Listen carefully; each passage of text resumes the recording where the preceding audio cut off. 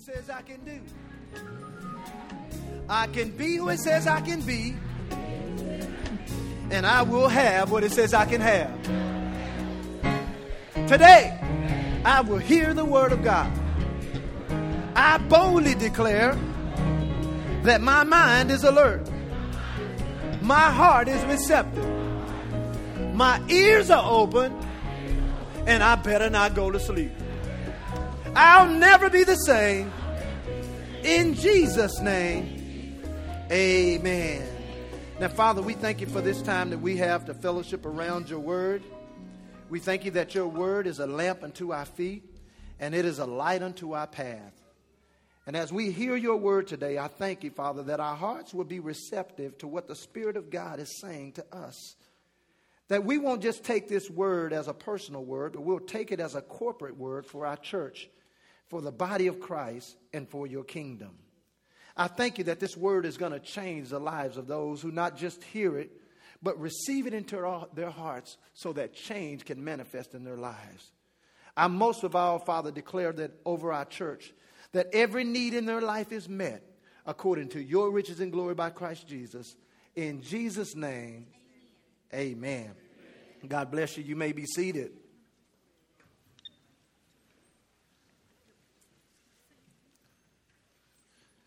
We are winding down. Say winding down.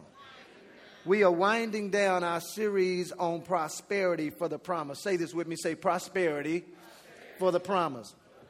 And our lesson today is designed to provide us with information on the reward of significant sowing, and then give us motivation from God's word to help us obey God and our hearts on next week. So when it's time for us to sow into the kingdom, we won't choke. Say choke. Look at your neighbor and say, neighbor, this is not a time to choke. Now, the reward of the significant sower is the title of today's lesson. So you may want to write that down on your lesson. It is the reward of a significant or of the significant sower.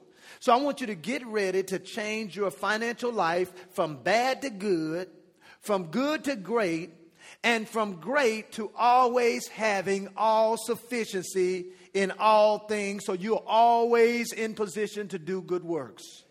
Praise the Lord for that.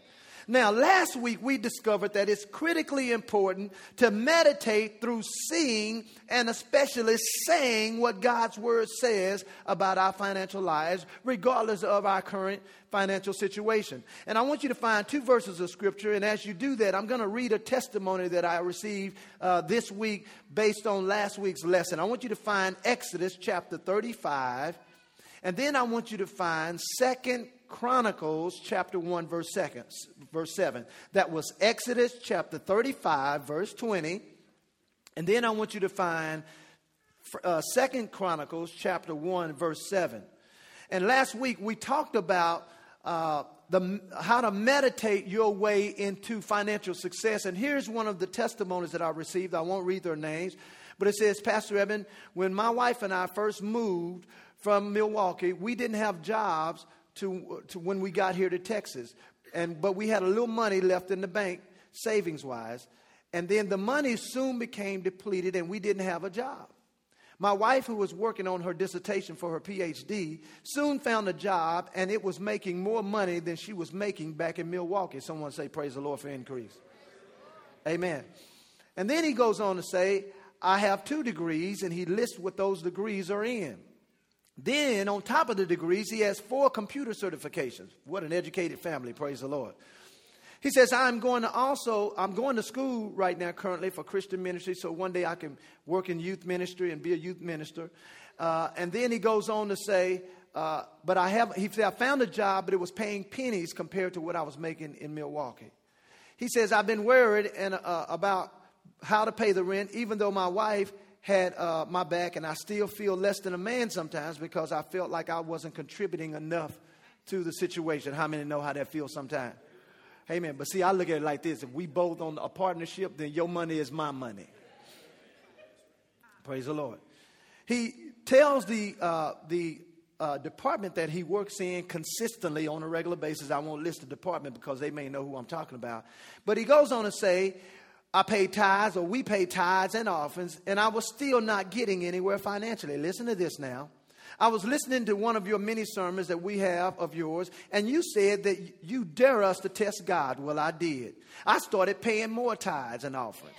Now, I don't know how you pay more other than he just decided to pay what he wanted to make. See, I had a member who's known me for years, about a month ago, came and said, Pastor Evan, I don't know if you remember, you used to say how you would tithe what you wanted to make, and then eventually God would bring it into your life. She said, well, I've been tithing what I wanted to make, and now I'm making that exactly right now. Well, he started paying more tithes, and then he says, even when I didn't have it to give, I gave. I started to even meditate like you said to do. I spoke of what I wanted, and guess what? I got that job I wanted, and I am making more than I was in Milwaukee. $15,000 more. Praise God. And then he goes on to say, thank you, Pastor, and the church has become our family, and our true group is awesome. In other words, we have to learn how to meditate on the word, and meditate is just not thinking, it's saying. Amen? Now, today, we're going to look at 3 areas that impact the life of a significant sower. I'm going to give you the 3 areas first, and then we're going to go through Scripture, and we're going to discover these 3 areas so that we can see them work in the lives of those in the Bible, and then I'll give you some personal examples. So, the first thing that the area of a significant impact on a significant sower is, first of all, their response. Say response. And then we have the responsibility, say responsibility. And then you have the reward of a significant sower, say reward. Now, the response is nothing but the actions that we decide to make. And then under that, you got to ask yourself, because anytime someone's asking you to give, you have to ask yourself, who's asking me to give? Is it God?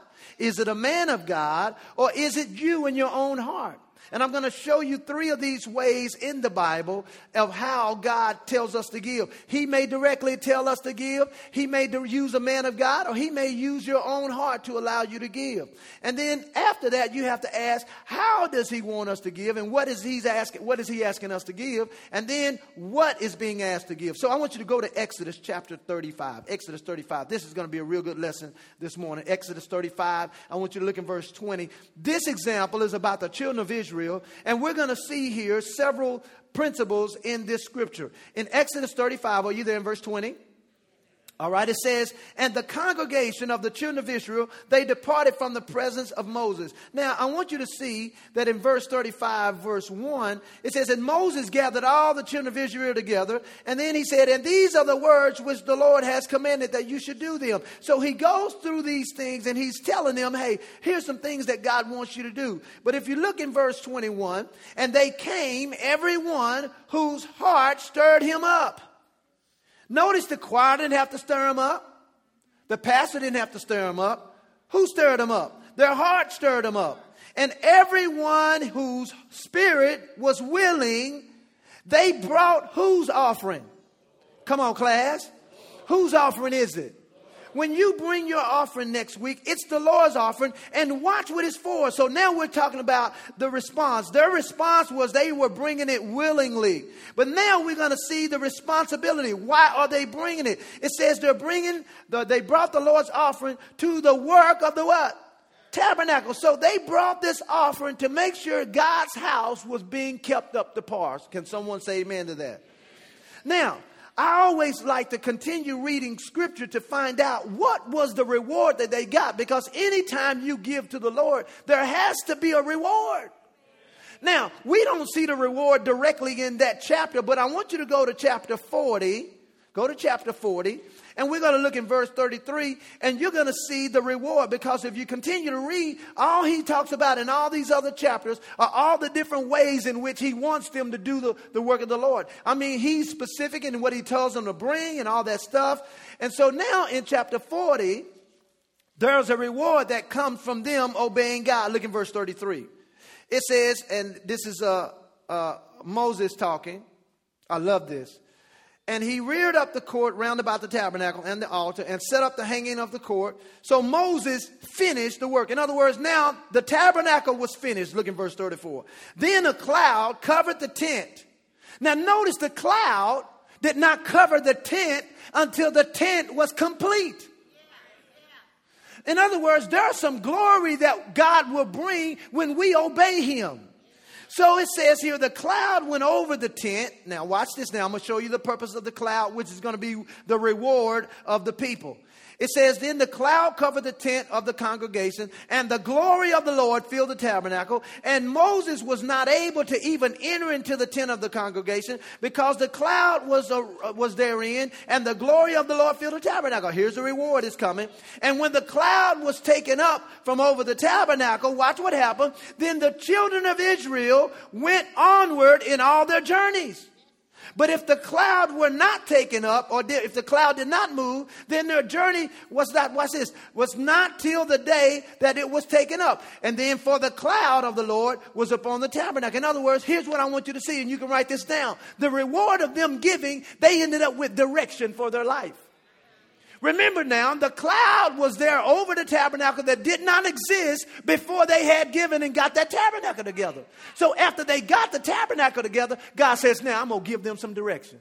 And when you sow into the kingdom, you can expect to get direction for your life from God. Amen. That's the first benefit. Everybody say the first benefit. Now I want you to turn to 2 Chronicles chapter 1. 2 Chronicles chapter 1, and we're going to look in verse 7. Let me show you this one. Now, this one is awesome because there are several things that can happen to you when you sow into the kingdom. Number one, you can get direction. But number two, I'm going to show you that when you give to God and you do it with a willing heart, you can actually end up with some asking status from God.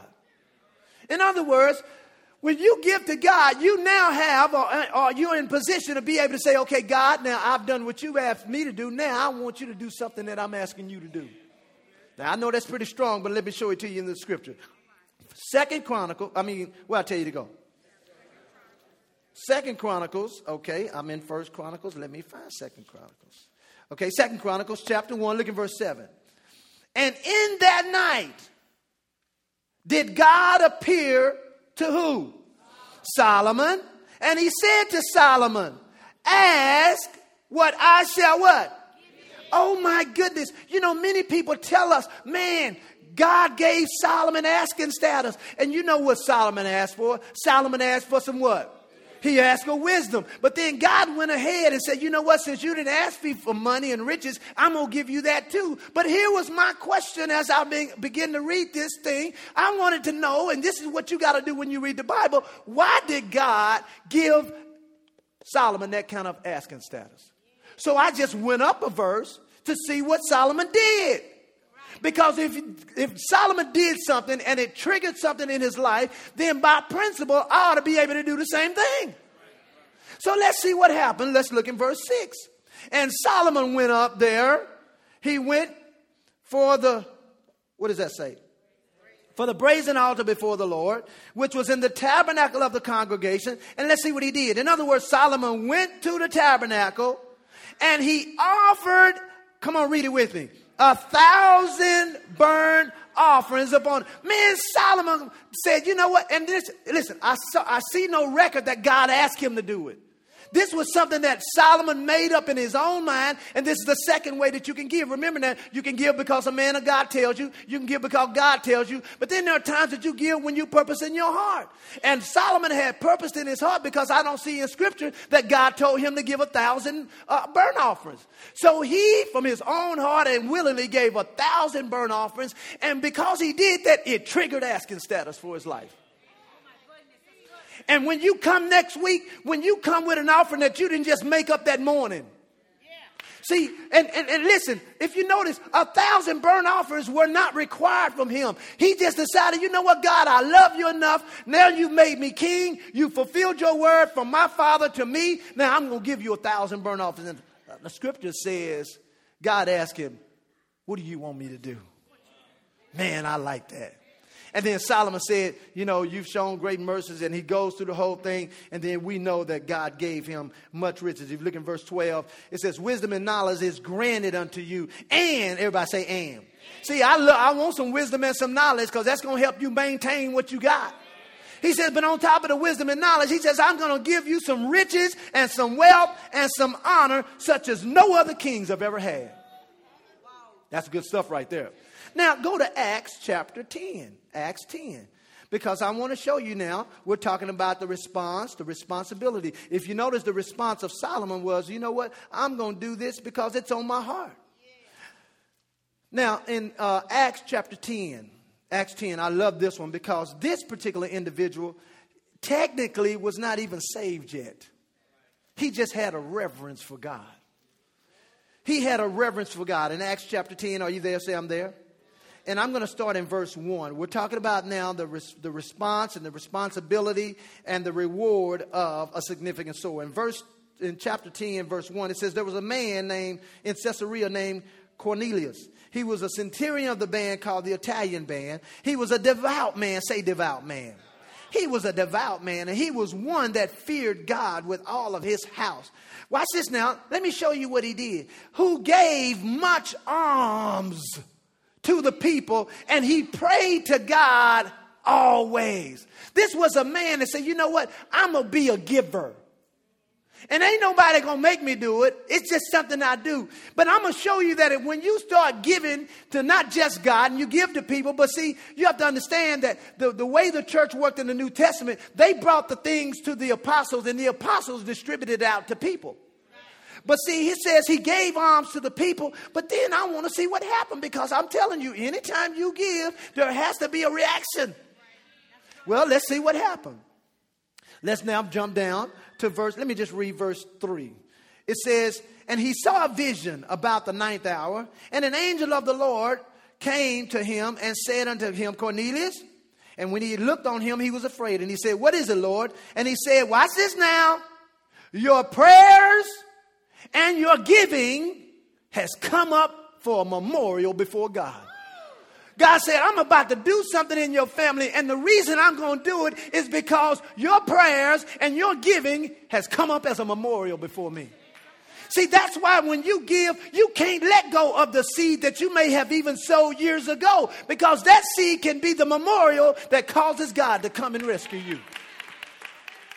Now, quickly turn over to the book of Mark. Quickly turn to Mark. Let me show you this one again, because this is a good one in the New Testament. Well, there was a lady who brought an offering, a sacrificial offering to Jesus. And because of her sacrificial offering, watch this. Jesus said this lady is going to be remembered from this time on. Watch this now. Mark chapter 14. Are you there? Say, I'm there. Look in verse 3. Mark 14, look in verse 3. It says, and being in Bethany, it's talking about Jesus, he was in the house of Simon the leper, and he sat at meat, and there came a woman having an alabaster box of ointment of spikenard, very precious, say very precious. This was not cheap perfume. In fact, scholar says that this was at least a year's worth of wages that it took for her to buy this. Can you imagine saving up a paycheck for a whole year to give it to Jesus? Well, we can see why the disciples reacted the way they did. Look in verse 4. And there was some. Well, let me see what she did. She had very precious ointment. She broke the box and she poured it on his head. And then there was some. Everybody say some. Oh, you're going to always have people that criticize people who talk about stuff like this. Why you give that stuff to your church? Why you give that money to your preacher? See, what you need to do, remember now, my wife, I was reading some tweets that she did during her tweet, and one of them was, never argue with a fool. Look at your neighbor and say, neighbor, I hope you ain't a fool, because I ain't arguing with you if you are. Some of them had indignation within themselves, and they said, why has this ointment been wasted? You mean to tell me Jesus, my Savior, is not worth enough for me to give him something that was expensive to me? They looked at it and said, man, this is a waste. Why did you do that? Watch what Jesus said. They said, for it might have been sold for more than 300 pence.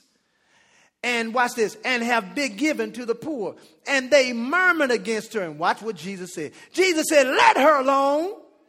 Why are you troubling her? She has done a good work on me.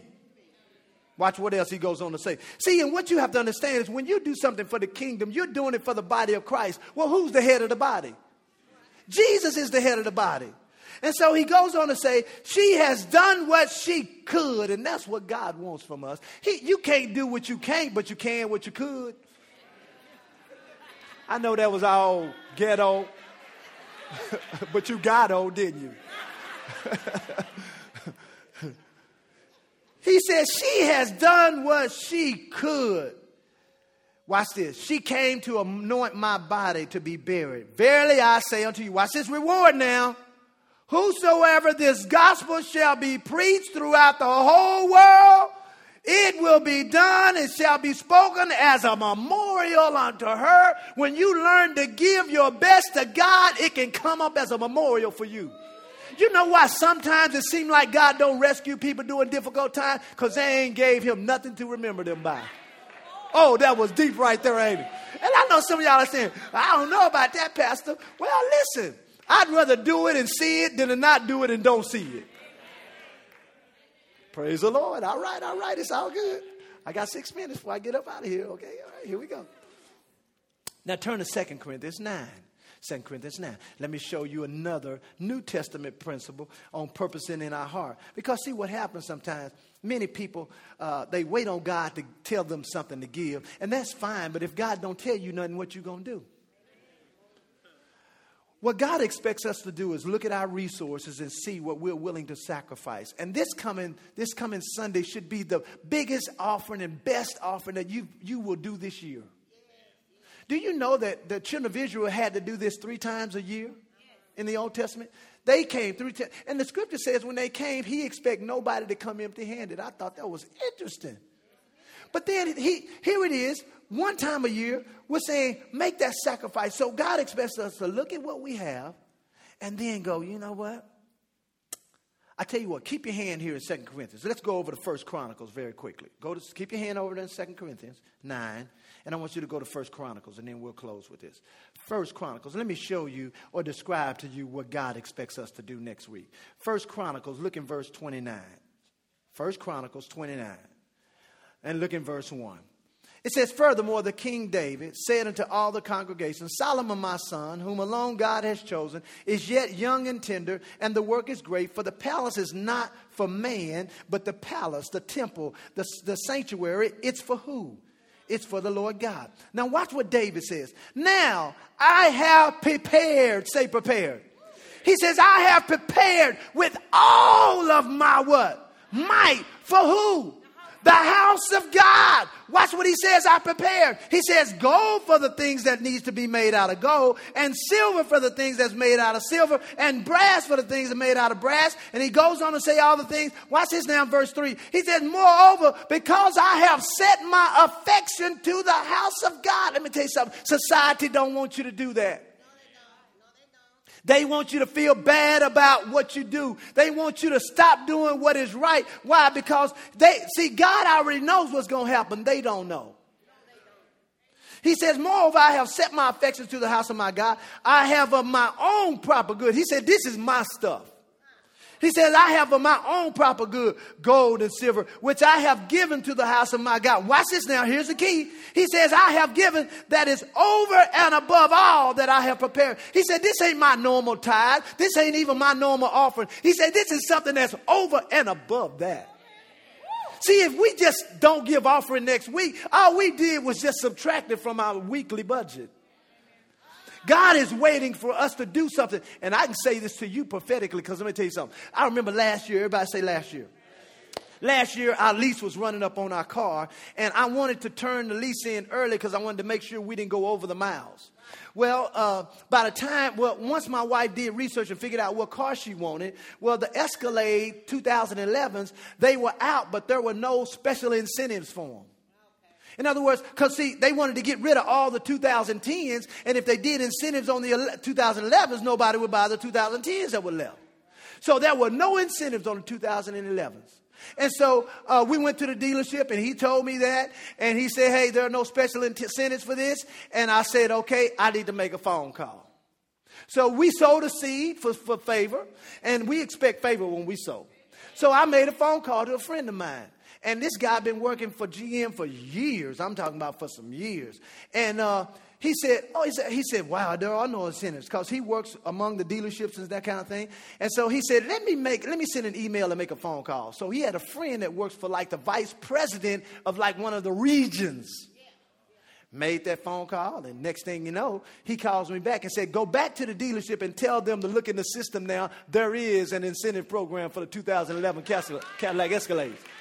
So I got on the phone with the guy. I said, hey, you need to look that back up in the system. He says, for what? I said, because it's changed. He looked it up in the system, and it was changed, and this is what his words were. How did you do that? Listen, God changed, and watch this, made available all of the new things for 2011, including the lease program, to everybody in America just because Eben Connor wanted it. Praise the Lord. That's good stuff right there. You say, well, Pastor, I don't believe that. Well, you don't have to. I'm driving the Escalade, not you. Technically, I'm not driving it. It ain't mine. Okay. Now go to 2 Corinthians 9. 2 Corinthians 9, real quick. I'm stopping right here. 2 Corinthians 9. Go to 2 Corinthians 9. Let me show you here how you purpose in your heart when you give. Because, see, you got to learn how to give cheerfully.